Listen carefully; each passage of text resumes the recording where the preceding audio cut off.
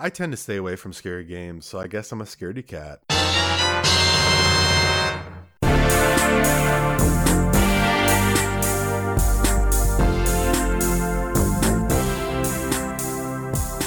Hello and welcome to the Player 33 show. I am your host, Bob, and I am with my trusty co-host, Finch. What's up, man?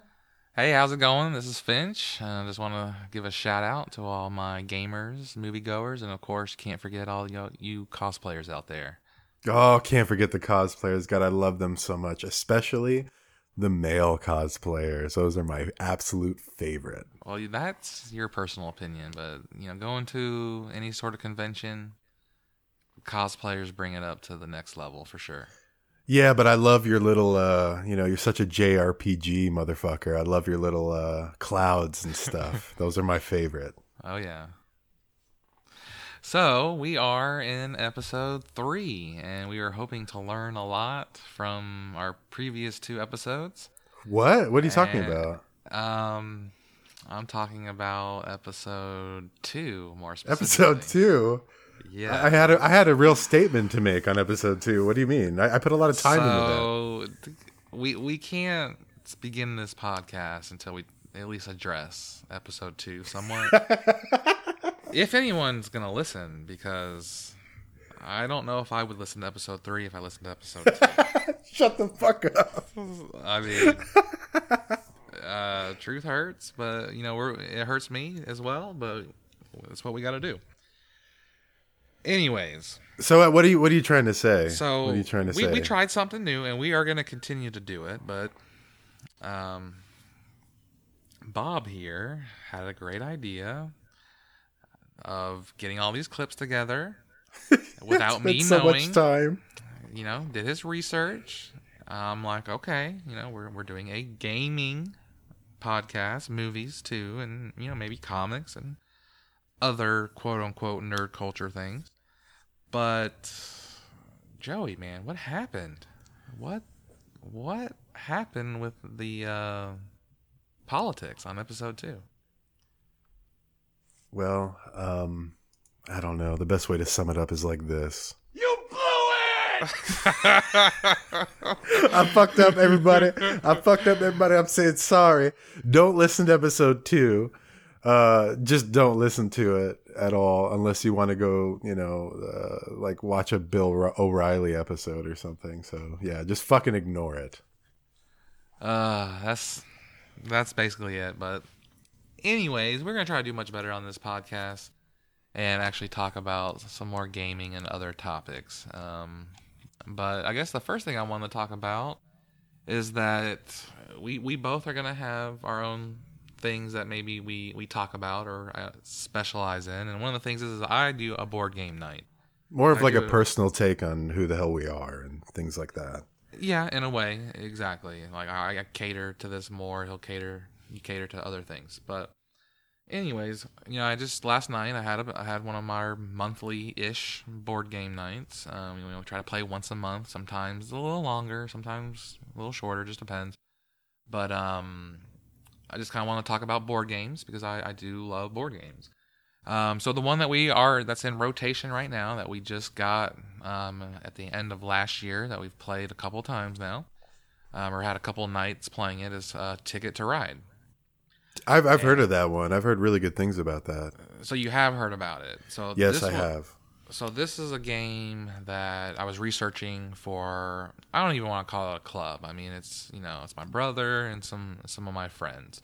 Do you guys play it regularly? Is it like a weekly thing or? No, it's like monthly. It is regular though. That's cool. So it is regular, but to get 4 to 5 grown adults in the same place at the same time once a month is pretty hard. So, it's impressive that you can do that. And I was not there, and I would like to go someday, but I'm really, really, really bad at getting the fuck out of my house. So we'll see. Well, I wish I could say that I'm not like that, but I host it at my house. So I guess it kind of works out for me. I can still be it does. a homebody and have my fun too. So I'm kind of having my cake and eating it too, if you want to be lame about it. But anyways, we played Ticket to Ride, and we're gonna try something new. We're always trying stuff new here. We're only in episode 3, so obviously we have a lot of room to try things. But I figured we play a video on like how to play it, and I'll add, elaborate on anything when I feel necessary. But we had a game last night before you played the clip, and it was really fun. It's from 2 to 5 players. It's a 2 to 5 player game, and we've had 2 nights of it, and we've been able to squeeze in 5 games. And I'm kind of thinking about going pro because I'm currently undefeated. I am 5-0 at Ticket to Ride in my little board game club, for a lack of a better word. We'll just call it a club. Why not? No wonder you're gonna go pro. You're always good at fucking games, board games. It doesn't matter. I even played horse with you. Okay, you and me are not in shape, guys. Okay, I'm gonna let everybody know we're a little frumpy, and I just remember coming over to your house playing fucking horse at your basketball hoop, and you're like a little fucking Michael Jordan. I hate it. You're good at everything. It drives me nuts. Dude, it's a curse, man, because such a curse. I know. No, it is a curse. Let me explain, because I am good at a lot of things. I don't know why. I played sports when I was growing up. I was always the best video gamer in the neighborhood, He's very humble as well. Beating the game, the kid that could beat the game, the kid that would beat you in Street Fighter or Mortal Kombat. I'm not saying I was the best in the town or anything. I go to arcade, get my butt whooped, of course, but always good, sports, all-star teams, You like to dominate your friends. Dominate my friends. No, I just have this natural gift to be good at everything. But you know what? I'm not great. I'm not great at anything. So that's the curse. I'm not necessarily great at anything, but I can pick up or learn something new pretty quickly and be pretty decent at it. Quicker than a lot of people, I guess. But that hasn't helped me. That hasn't helped me financially. So I don't know how much of a blessing that is. So. Well, let's get to it. Let's tell people what the hell you've been playing. So Ticket to Ride. I guess start playing part of it. Here we go. Ticket to Ride is a cross-country train adventure. Players will compete to connect different cities by claiming the railway routes of North America. The setup is quite simple. You have the board map of North America, 5 different colored train cars, scoring markers, a deck of train car cards, a deck of destination ticket cards, 1 summary card, and the longest continuous path bonus card. Before the game begins, each player will choose one of the 5 different colored sets of train cars and the matching scoring marker. Then each player's starting hand will consist of 4 random train car cards and 3 destination ticket cards. The object of the game is to score the highest number of total points. On each player's turn, they can only choose one of 3 actions. Okay, the actions are: draw train. Okay. So this game is like a card drawing game, basically, and you are trying to complete destinations. That's what they were referring to in these tickets. And so you have a map, and the video clip that we're playing, the original game has the map of North America, or the United States, basically. And the version that we are playing is the Europe version. It's actually like Europe in like 1912 or something. So all the towns and names and everything, and what they were called back then. That sounds more interesting. Represented. Well, the reason why I got it is, I did my research. It was supposed to be a more competitive, even playing field as far as the map goes compared to the North American field or map. A big thing I heard in the North American map is that, when you kind of figure out some of the key places, the place the routes you're trying to get, then everyone's competing for that, and whoever gets that typically wins. I'm not necessarily saying that's the case. I haven't necessarily played it, but that was the biggest criticism. And the Ticket to Ride Europe actually introduces a few more rules that kind of even the playing field, so that nobody's necessarily going to feel like they're in last place or doesn't have a chance to win. I mean, there comes to a point in all games when you're like, okay, well, I'm probably not going to win. But you definitely, if you're going for something, if you're going for a route, then and someone else gets it before you, there's still multiple ways designed for you to be able to still accomplish what you were trying to do. But anyways, you get these little train cars and their routes, and they go from city to city. So there's all these little routes on the board that go from city to city, and each route has these like little rectangles where you would put your trains at, and so you could have two cities at three spaces separate them, 4 spaces or 6 spaces, and when you complete the route, you get a certain amount of points for completing the route. So the longer the route is in between the cities, the more points you get for that route. Does that make any sense to you as someone that's never played the game? Yeah, a little bit. I mean, visual is always better, but I mean, I get the point of the game. I mean, you got a point A to point B, and Exactly. Car cards. Claim a route. Producing on the fly. Sorry, guys. And anyways, so there's spaces in between the cities. So there could be 3 spaces or 5 spaces or 7 spaces or whatever spaces, and if obviously doing a train of 3 is going to be worth less than say a train of 5. I mean, you get that basic concept, right? Of course. So anyways, you have these destination tickets in your hand, and they tell you, they're kind of like your missions. They're like your missions. So they'll say, go to London to Brest or something. And if you complete that route, if you go all the way to London to Brest, then you will get the points that are on that card, on that ticket, and that'll go to your total score. And like you said, or like the clip says in the beginning of the game, the object is to get the most points. And do you have like just a ton of train cars, and you just like put your cars down, and you say you got London to Brussels or whatever, and then you want to go Brussels to Paris? Do you have like just tons of train cards and you just leave them on those routes as you like get them, and once you complete one place to another, you get a point? And is that kind of how it works? Yes. So once you claim a route, you always have that route. So you'll place your train cars out. And yes, you have plenty of trains, little train pieces that you put out.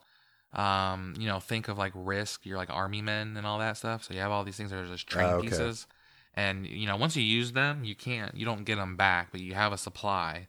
And the game actually ends, the game is triggered when one person gets down to 2 train cars or less. So when someone gets down, when someone plays a route and that brings their pile of train cars down to 2 or less, then everyone gets one more turn, and then the game ends. So that kind of triggers the end of the game and decides, there's not a time factor, there's not a first one to X amount of points or anything. It's whoever has the most points after the game ending trigger event occurs.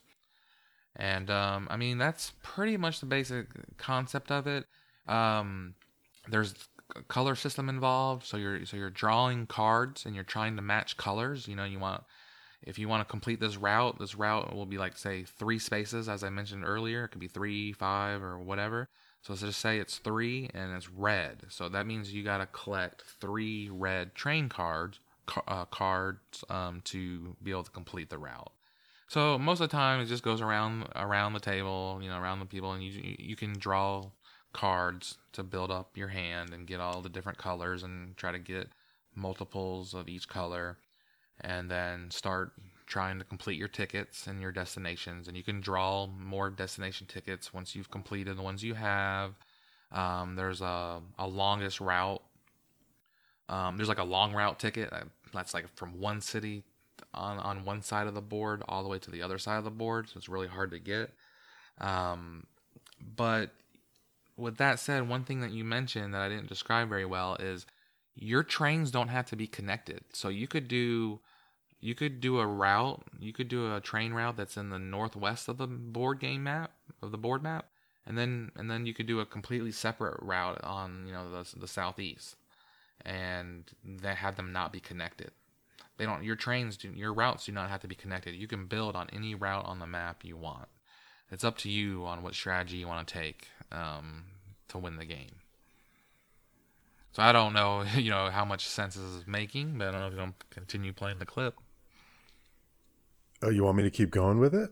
I can keep going with it. Well, I mean, we probably. You explained a lot of it. Yeah, you explained probably everything she's going to talk about. So yeah, I mean that's pretty much the game. It's really fun. There's a lot of strategy involved. You can try to complete your tickets. You can try to just get all the longest routes on the board, because the longer the routes are, the more points it gets amplified by. You can try to screw other people over by letting them not get their routes. So I mean, it's not a hard game. It's definitely not one of the hardest games. Like the last game that we played was Catan, and I don't want to even say Catan's a hard game, but this game is much simpler than say Catan was. But it's just a fun game. When you're drunk like me and trying to teach me, Catan was a little bit. Well, no, that's why I like this game a lot, is that you can have a drink, get together with your friends, and everyone can kind of follow and know what's going on. It's not a miniature tabletop game or anything like that, but it's definitely more fun than your stupid Monopolies of the world and all that. I can't stand all those like Hasbro games from the 50s. There's so many new games that are being created every day that are just so much more innovative and fun. And that's kind of what this whole segment is supposed to be about. It's just introduced to newer games that aren't those Hasbro games that you grew up playing with, like Yahtzee and Boggle and Scrabble and Boggle, and Monopoly and Chutes and Ladders and Candyland, and the game. The list obviously can go on longer than that, but we try to play newer games, different games. None of these games are like super new. Like we're not trying to get ones that just came out this year or anything, but games that are starting to become known in the world, and they're really fun. Man, you are one pathetic loser. No, I'm just kidding. No, it's all good. So yeah, just to let everybody know, we've lied in the first episode. We are not a video game podcast. We are a board game podcast and a political podcast. Yes, that would be the case. But maybe you have something about video games. I got some video game stuff, guys. I've actually got some video game stuff. A little bit more has come out on the Nintendo Switch. There's a couple of fun things. During the reveal presentation that we talked about on episode 1, they just glossed over that there was going to be a monthly subscription for Nintendo to play multiplayer games, and there may or may not be some other benefits to that. We still do not know exactly how much it's going to cost. I read something on Kotaku a couple days ago saying that it was going to be a lot cheaper than PlayStation's and Xbox Live. So those are, I think, like they end up being $12 a month or $10 a month or something. So I don't know. Is this going to be 9, 8, whatever? I don't know. But one of the big benefits that is going to be included with your subscription is, well, let me just read exactly what they say on their website. Here we go. Quote, subscribers will get to download and play Nintendo Entertainment System or Nintendo or Super Nintendo Entertainment System games with newly added online play for free for a month. Dun, dun, dun. There's always a kicker. Always. There's the kicker with Nintendo, always. So basically, they're slightly taking advantage of what everybody is saying.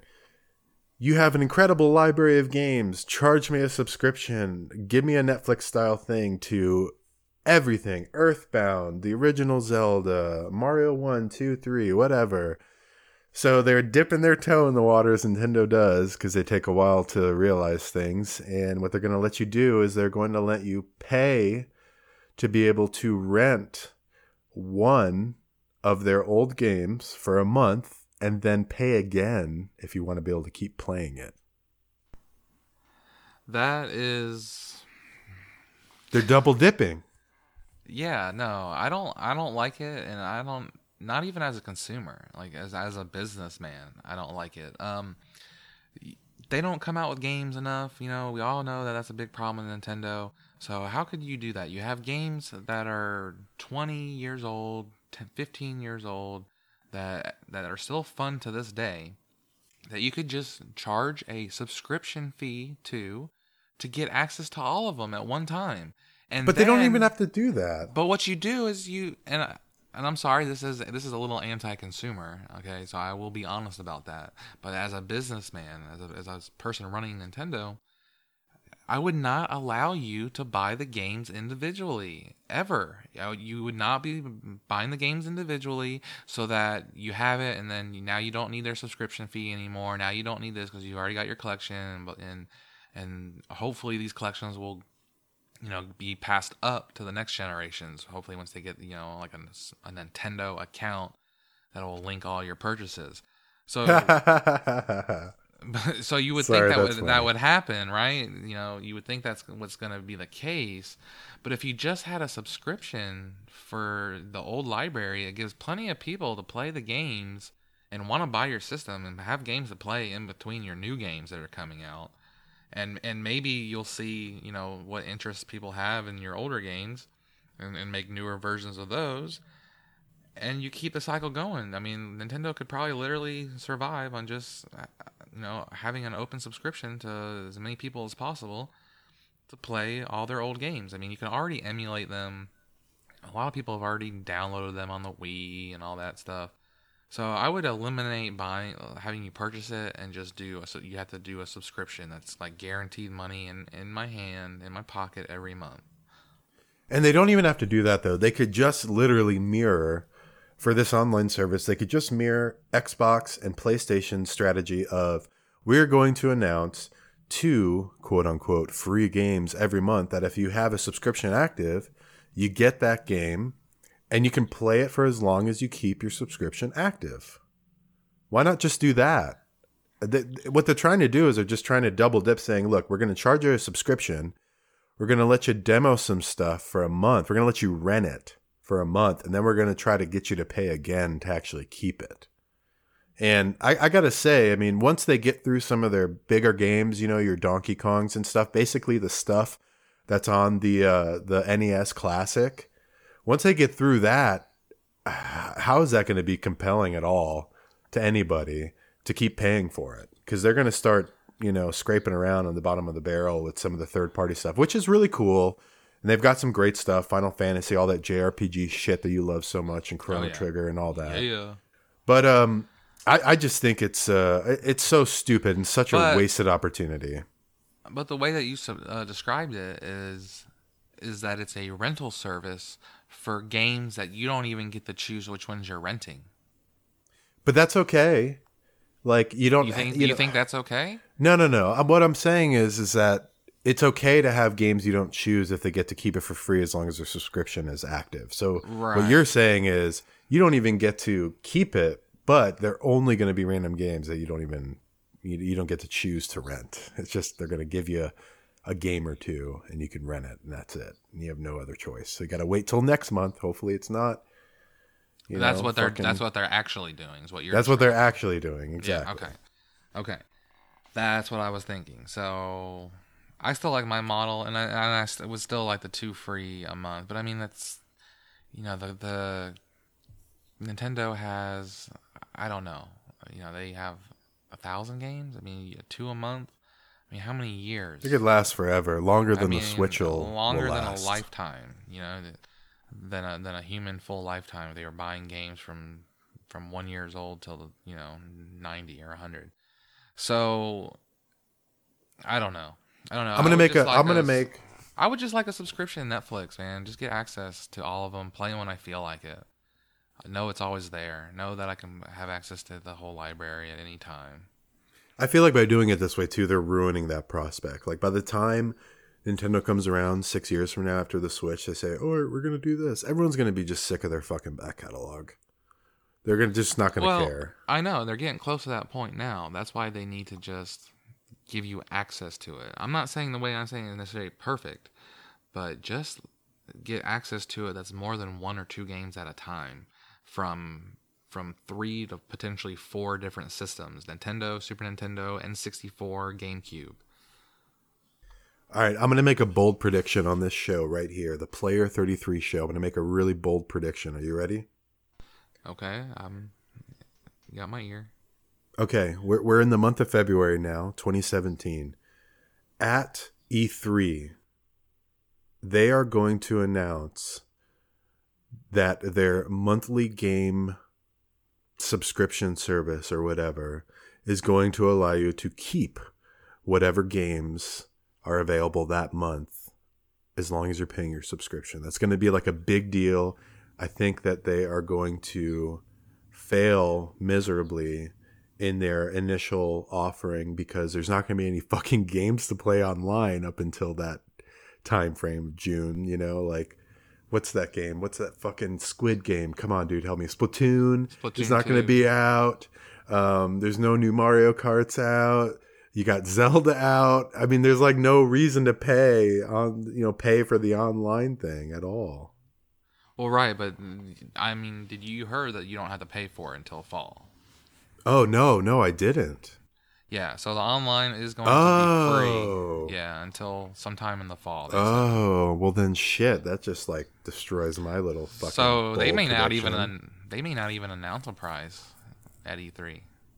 Fuck. All right, maybe they will finally announce a price at E3 for coming September. Oh man. All right, never mind. Scratch that. I didn't know that piece of information. Yeah. I thought they're going to charge for this out the gate. And there's like nothing to play online. Ugh, okay. Now, what I do think is sexy about the whole situation, and wish, you know, they're kind of getting me, kind of pulling at my heartstrings, is taking. I don't know if this is what they're doing because it's a vague description.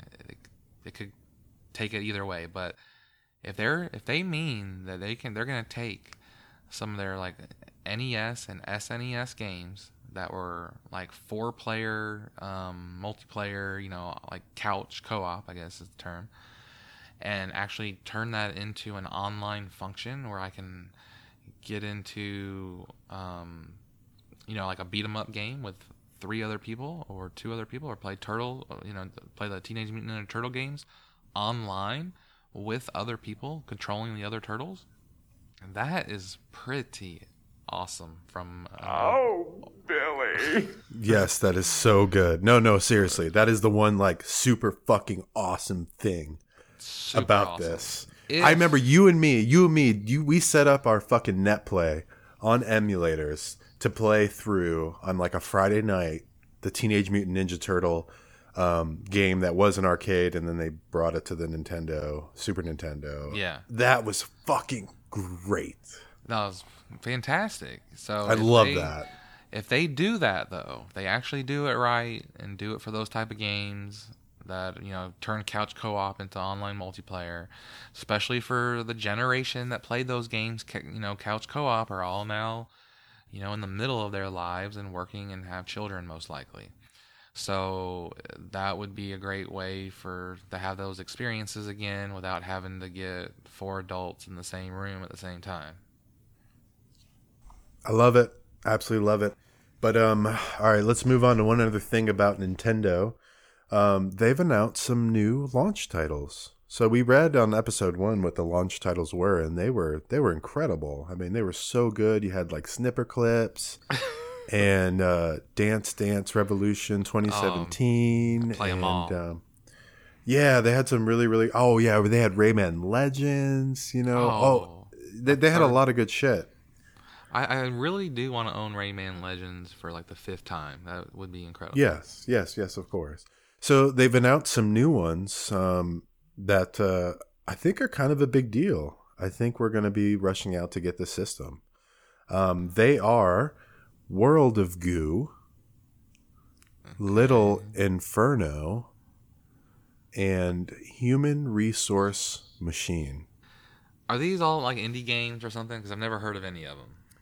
They Except are World of Goo, but I haven't heard of the other 2.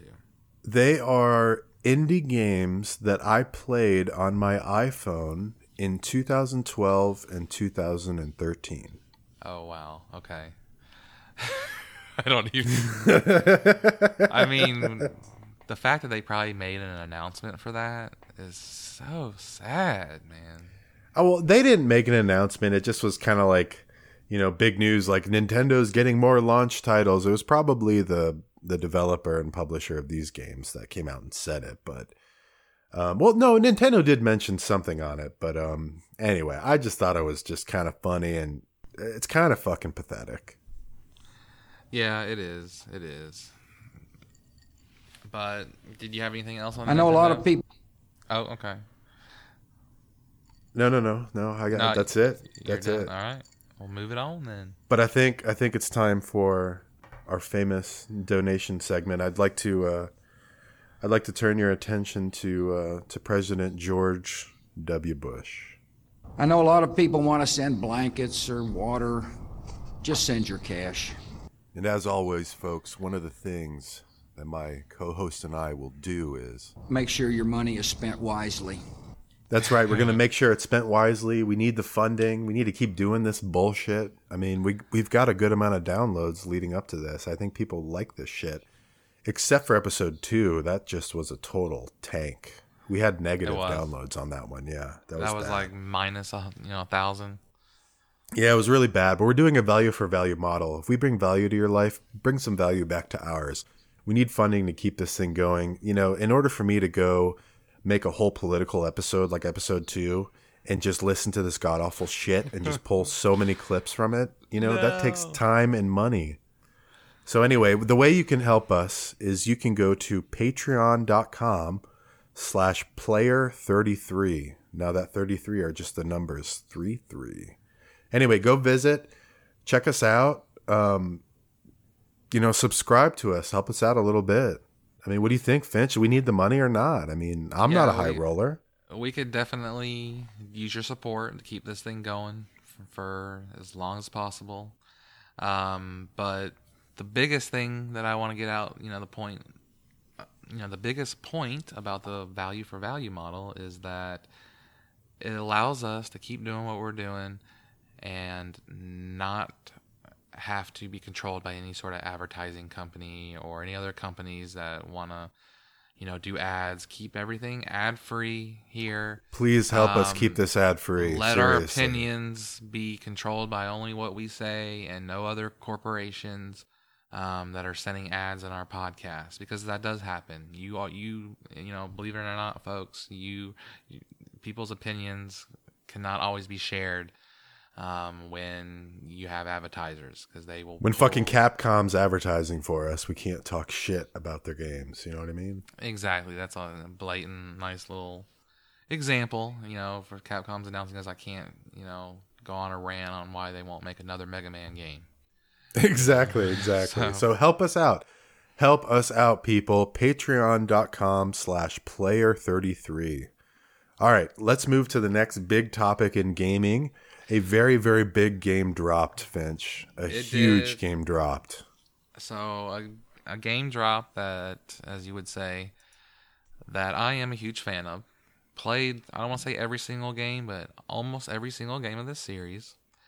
And that game would be Resident Evil 7.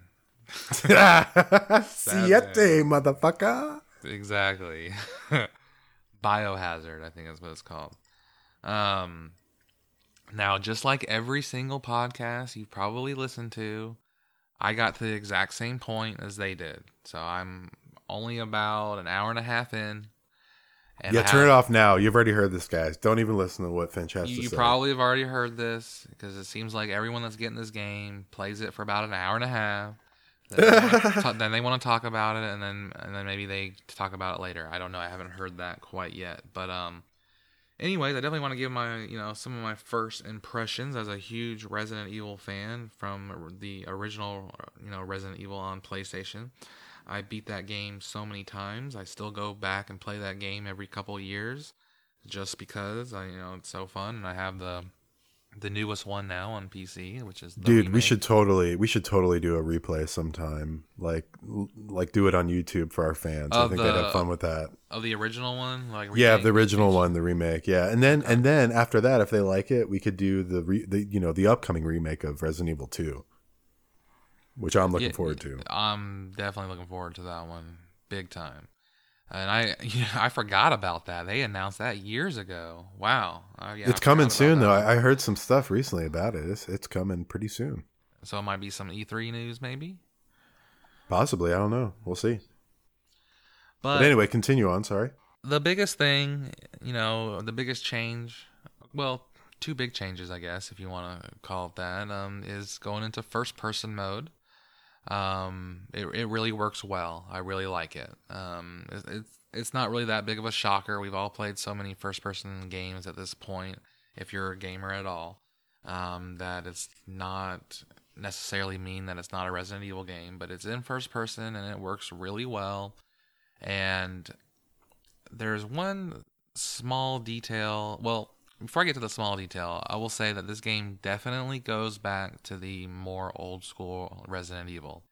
So I know, Bob, that you have the game too, and that you're gonna play it, and it is legit scary. I mean, there are, and I don't know about you, but I don't get scared by anything. I can't go to a haunted house and get scared. I can't watch a horror movie and get scared.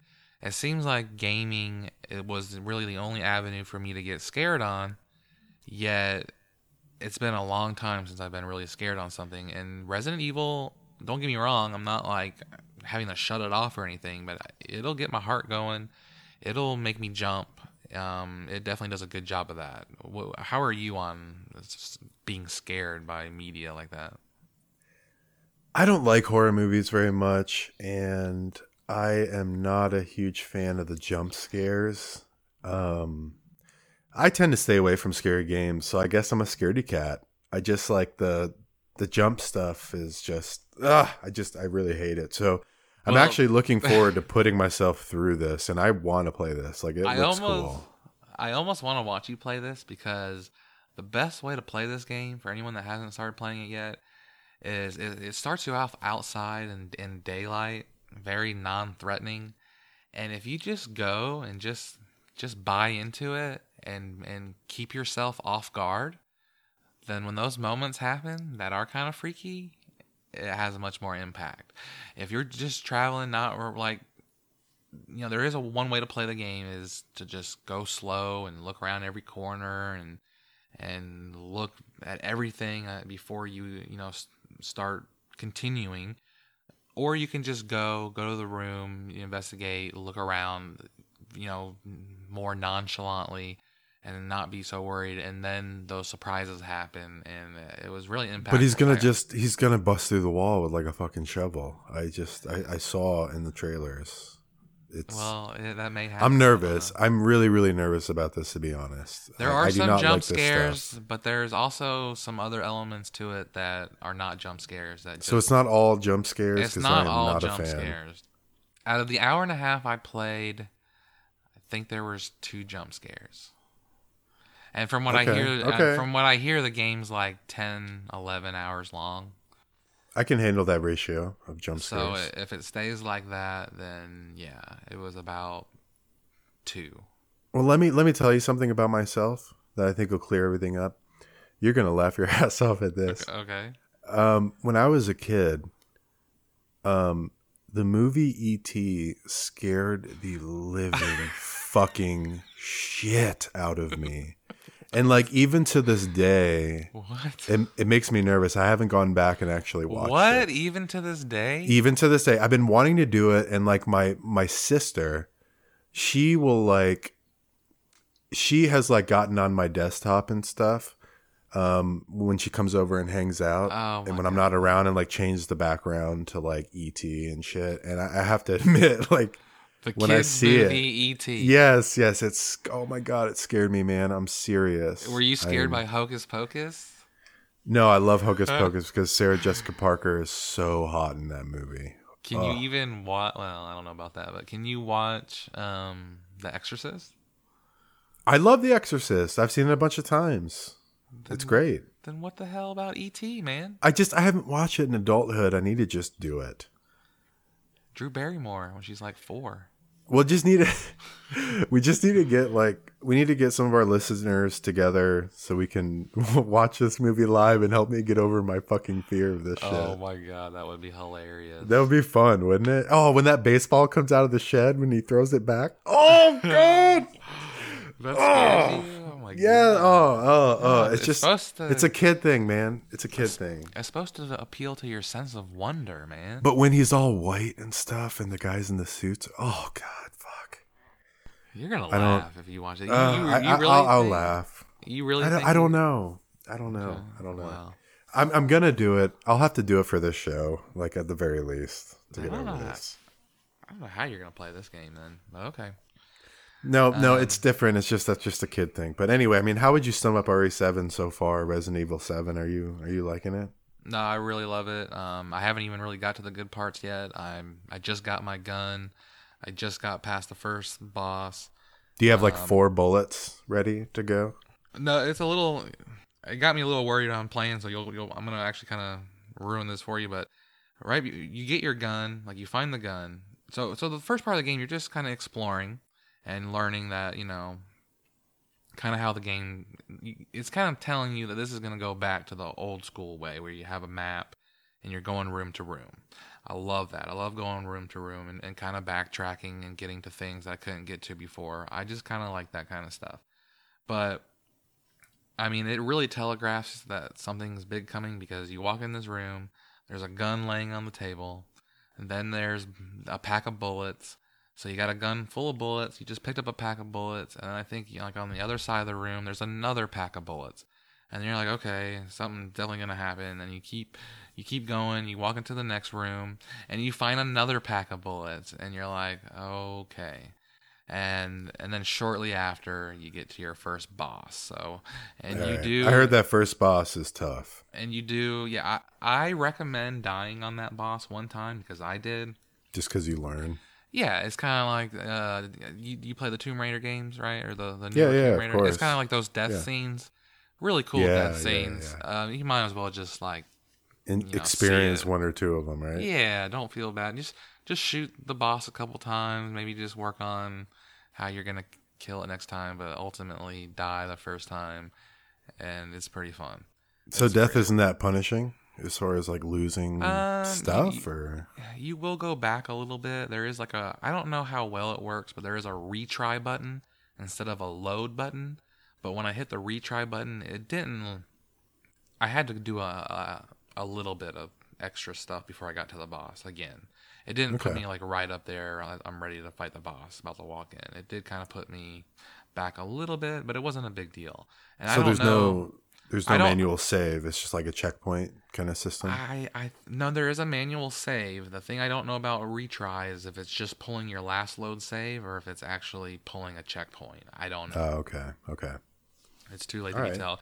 But one small detail I would want to mention that just really drove the point home that this is a Resident Evil game is early on in the PlayStation games, one of the big key signatures that the Resident Evil game stood out for was when you went up the stairs or when you opened up a door, more specifically. So you would open up a door and it would go to this little cutscene and the door would open and you don't know what's behind the door. It was all black. The door has to be complete. Yeah, it's all black, and the door has to be completely, go through that whole animation before you know what you're getting yourself into. Resident Evil 7 does this in the most genius, most modern way possible. So when you get to a door, you're in first person mode. Your character kind of like leans up on the door, and if the door's not locked, he pushes the door open, but you're so close to the door and your view is blocked by the door that you can't see anything in that room until that door is completely open. And then you can see what you got yourself into, or if it's a safe room, or if it's or if there's going to be a bunch of whatever behind it. I'm not that far in the game. I don't know what kind of, I would assume zombies of some kind, but that's pretty cool. It's That's kind of like cool. Really harkening back to the You open the door and you can't see what you're walking yourself into still. Like they did it in a modern way that is pretty genius. You got to give him credit on that I like detail. And I So haven't overall- heard anyone talk about that detail, by the way. That's a nice detail. That's what I remember from the first one. That is cool. So no, I mean that's about all I have on Resident Evil 7. I will definitely talk about it more when I've probably completed it. Absolutely. All right. So last but not least, I would like to talk about maybe a new segment that we may introduce to the show. We'll probably do this for each of us, because we're individual people. We have our own Exactly. lives. Finch Well, and I are different. I kind of referenced it early on, but we are each going to have our own beat, if you want to say that. And mine, I guess, is going to be board games every once in a while. And I guess you're going to have a little every once in a while segment yourself. Yeah. So I love my wife very dearly. Let me go ahead and put that out. So I want to tell you about my new beat. My new beat is... You love your wife dearly, But she really likes... I love you, dear. I really do. But she really likes shitty fucking television and even shittier movies. And so I'm married. I'm married to this woman, and she'll play these things. Yes. By the way, we would like to consider ourselves having really good taste and really like high standards. So, wouldn't you agree that we probably have high standards? Yes, and we are going to show everyone. We're not just going to say we have high standards. We are going to totally show you what those are in the coming episodes. Yeah, we'll probably. I mean, definitely touch on Finch and I would just, I swear to God, me and him would just both like switch off back and forth. We would suck Quentin Tarantino's dick, I think. Literally. Well, I'll watch you. Maybe if I think you would with me, and like the Coen brothers would be in the back of the room just jacking their own cocks watching us. So anyway, all right. So my wife watches really shitty stuff. So I want to do something for our listeners. I want to do the hard things. I want to do the tough things. I'm going to watch these shitty movies and these shitty TV shows for you so that you don't have to. Okay. That's going to be Very my nice. beat. I'm going to report back on them. And I might have some clips and things from them. But so I went on the beat early, and I experienced a movie called Twilight. You ever heard of Twilight, Finch? I did hear about Twilight. That was during my Harry Potter phase, which I love Harry Potter. I don't want to call it a phase, but that's when the movies were coming out. And they wanted to squeeze Twilight kind of in the middle of that. And I said, no way. Well, you were right to do that, and I watched it a couple days ago, and I don't know what to say. I think the only way to sum it up, I recorded a couple of shitty quality clips that I'd like to play for you guys, just so you know what I am doing, the sacrifice I am making for these listeners to this podcast so that they don't have to, and that is exactly why you need to visit our Patreon. But here we go. I'm going to play a clip for you guys. About 3 things I was absolutely positive. First, Edward was a vampire.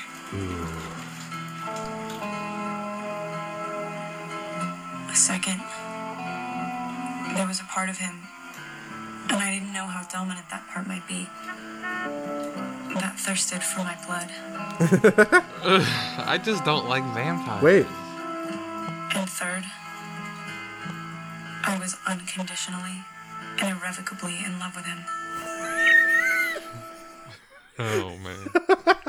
Okay. Okay, I don't want to retract my statement. I don't want to say that I don't like vampires, but Vampires can be cool, but this is not it. it's not my favorite subject. I love Dracula, Bram Stoker's Dracula.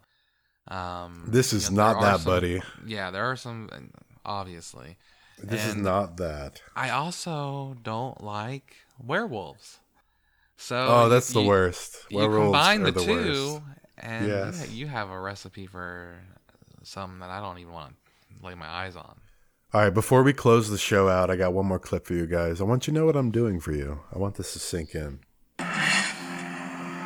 family, we're different from others of our kind. We only hunt animals. We've learned to control our thirst. It's you. Your scent. It's like a drug to me. You're like my own personal brand of heroin.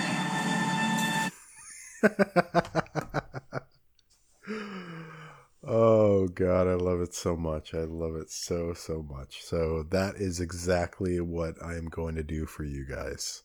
That is going to be my new beat. That movie just combined my least 3 favorite things. What, heroin and love and blood? No. Vampires, werewolves, poetry. Oh. That was very poetic.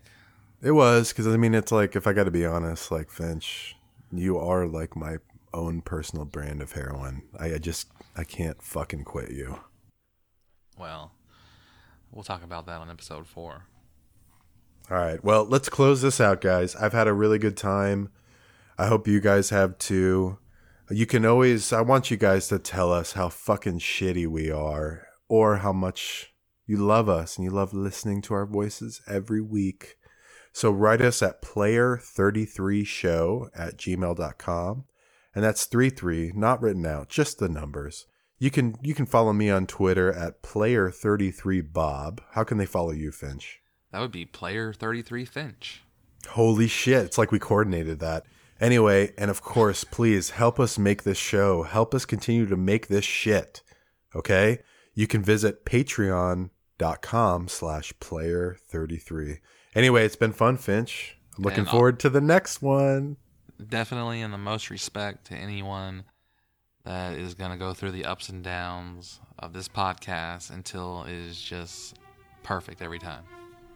No more political bullshit. Well, yeah, that's step 1.